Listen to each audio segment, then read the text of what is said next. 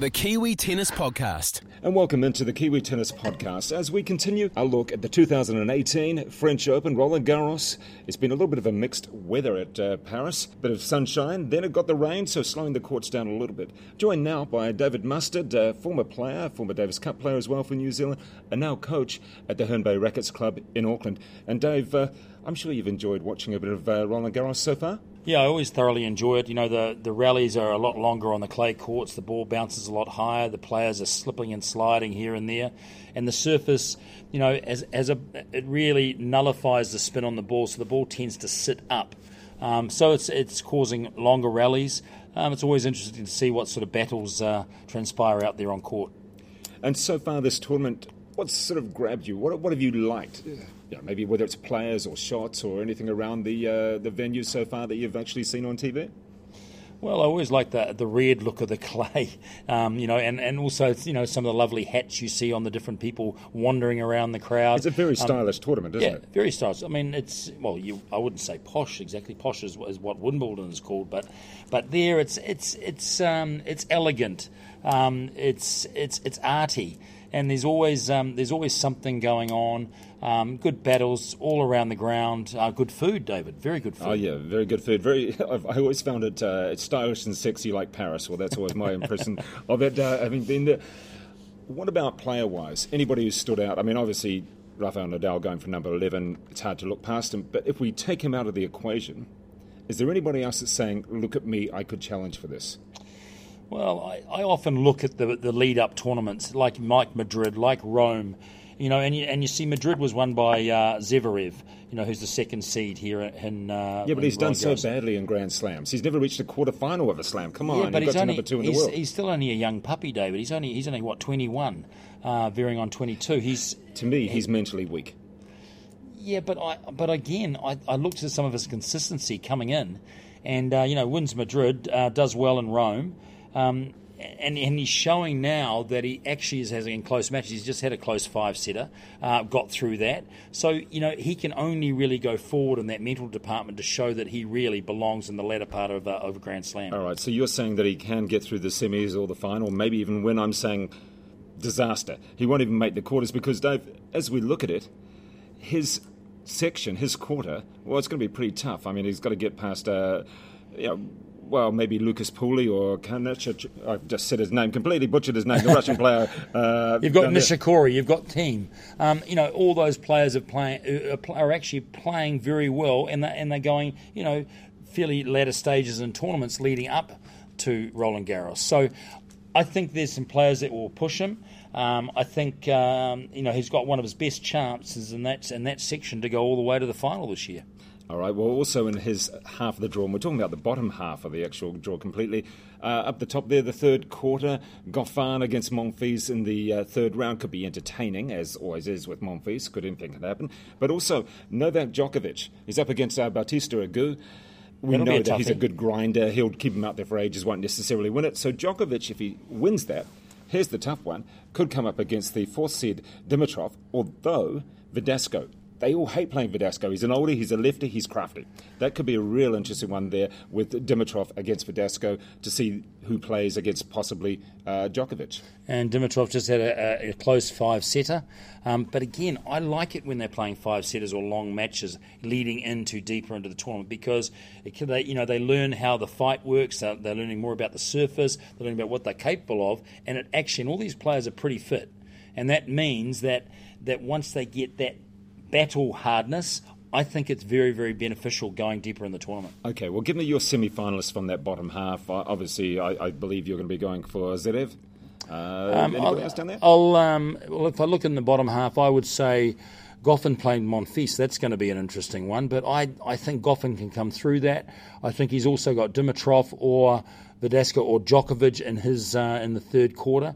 That's going to be an interesting one. So, all right, Goffin, so give me a name. Come on. Okay. Well, I'll go. I actually think Djokovic is starting to play better. So I'll go Djokovic there, and I'll say Djokovic will play Zverev in the semis. Even though I think Thiem is capable, he's got to get through Nishikori probably stuffs first. Himself all the time by being the week before a Grand Slam every year, and I'm thinking, you idiot.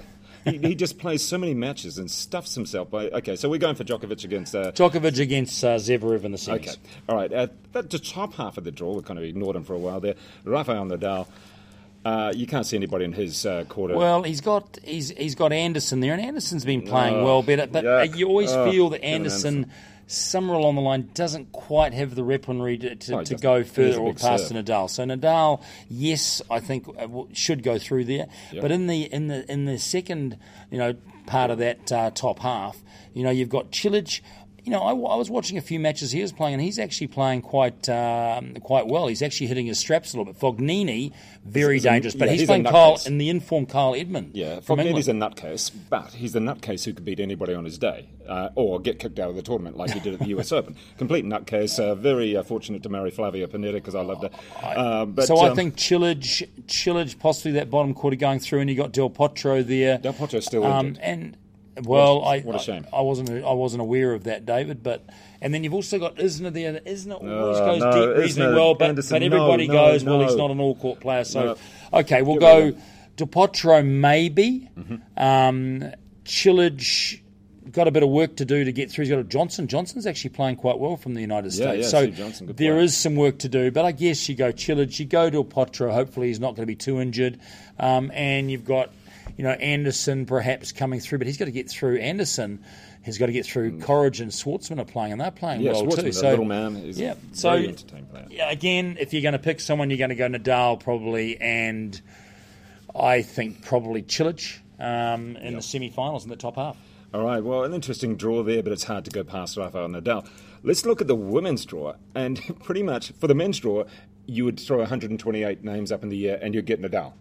For the women's draw, you throw 128 names up in the air at the beginning of the tournament, and you get 128 winners. Well, let's list the ones. If you look at the whole women's draw, who we think would actually be able to come through. Okay, names come up like Halep, who plays consistently well. Kerber lost the form a bit, but still dangerous earlier parts. Muguruza looks like she's playing quite well. Sharapova is starting to hit her straps. Had a good lead up to the French. But my thing is with this is that Serena, none of them are playing well enough to win it. Serena in her cat suit. No, none of them are playing well enough to win it. I just think she's struggling a little bit, Serena. But there's some good names you've got. I think also impressive is Kvitova. And also Stevens has been playing well, and Wozniacki, Grass isn't. But one of the ones coming in, won Rome, is Svitolina. Yeah. And she is dangerous because she won Rome last year. She's run it again this year. But then she bombs in the Grand Slam. She did okay at the Aussie Open. But Dave, somewhere along the line, generally they get past that hiccup. Wozniacki did it. Yeah, it took I don't know how many slams, about 3 slams. I mean, the same thing there with Halep as well. So at the top half, in the top quarter there, Halep, in theory, should get through to play against possibly Garcia and win that to go through to the semi-finals there. Her first quarter isn't too bad. Watch out for Mertens. She's a decent player from Belgium, done well on the hard court, though. Second quarter, well, that's a tough one. Muguruza, Sharapova, Pliskova, Serena. Well, I just... I'll go for... I think Muguruza, Sharapova to get through. I don't like to say this because I'm not always a fan of hers, but Sharapova has been playing very well and going deeper in tournaments leading in. She's been playing well on clay. Muguruza won it in 2016. Yep. I'll go with Muguruza to play Sharapova in the early part. There. Okay. Right. What about this? Julia Gerges, we know her well. Right, against Serena. She takes on Serena in the third round. Well, at the moment, match play and form, probably you go with Gerges on that. Yeah. But she's always struggled in slams. Yeah, it's an interesting one. So watch out for that one. Bottom half of the draw is, to me, the weaker side. There's a real struggle in that top quarter. It's Svitolina left, right and centre. She's the 4th seed, has struggled a little bit in slams, did well at the Aussie Open, finally started to meet some form. On clay, she's looked good and then bombed in the French Open to start with. The bottom quarter, though, is what we both like, where you have Kvitova playing well, as you said, playing against Kontaveit. pretty that's handy player. that's not an easy one. Yeah. Kvitova, from what I've seen, is the inform. I'd go Kvitova to play Sloane Stephens. Sloane Stephens is very dangerous. Yeah, she couldn't buy a win, though, after doing well at the US Open. But that's amazing how she even came through and won that. Exactly. So I would say Kvitova, and I would also go with, Wozniacki will struggle. Against Parmentier, French woman who's feisty, like they all are, and that will really get the crowd going. The crowd will go totally against Wozniacki. They will go with Parmentier. They will boo. They will do everything to help put off Wozniacki. I love the French crowd. They're great. They'll boo a point in the middle of the point if they don't like it. So that could be an interesting one there. So it's tough. So looking at the bottom half of the draw, you're looking at Kvitova to come through probably against. Yep. I think so. Kvitova through against Svitolina. Yes. And at the top, we were sort of looking at, you were saying Sharapova. I'll say Halep, and I'll go Muguruza. Okay, all right, there we go. It's looking pretty good there. And just a word on the Kiwis there and the doubles. Well, good stuff there. What are they? The 10th seeds. Michael Venus. Mike Venus and Raven Klaassen, the South African. They had another winner over a French pair. So they're through to the third round, of course. Mike Venus winning the tournament with Ryan Harrison last year. Surprisingly, he was and he's surprised. Playing with Pospisil, isn't he? From Canada, Canadian. Mike. Ryan Harrison. Yeah, that's right. Yeah, that'll be an interesting because he's a decent player actually. But Ryan Harrison, good doubles player. He's won a slam. Not the most popular player in the world, Ryan Harrison, with a lot of people for a lot of reasons. Artem Sitak and his partner Wesley Koolhof, they had a good win.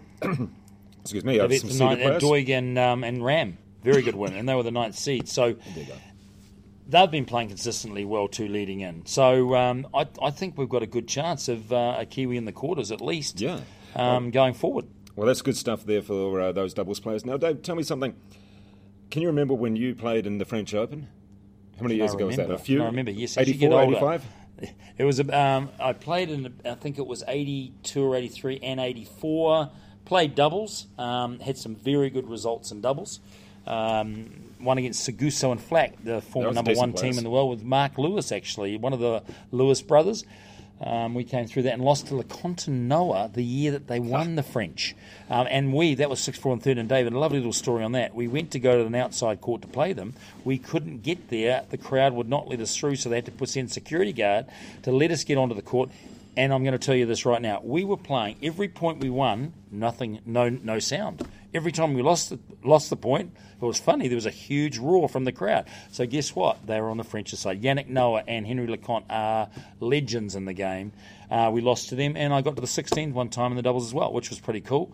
So I have fond memories of the clay, and I just remember, David, it was quite interesting because in those days you kind of did your own washing. You didn't always send it out, because we were struggling tennis players.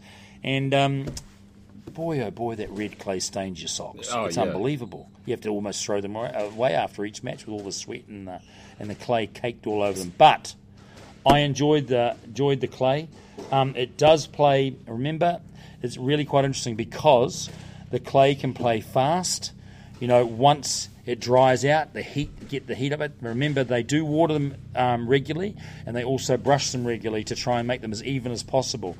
But with heavier conditions, it slows it down, and it can favour those really good ground strokers. So it'll be interesting to see what transpires weather-wise can have a big effect on the results. Well, Dave Mustard, been entertaining talking to you about Roland Garros 2018. We'll do it again in a few days' time as we look towards the finals a bit more, and we'll also check out to see if our predictions have actually come through as well. Thank you very much there, Dave.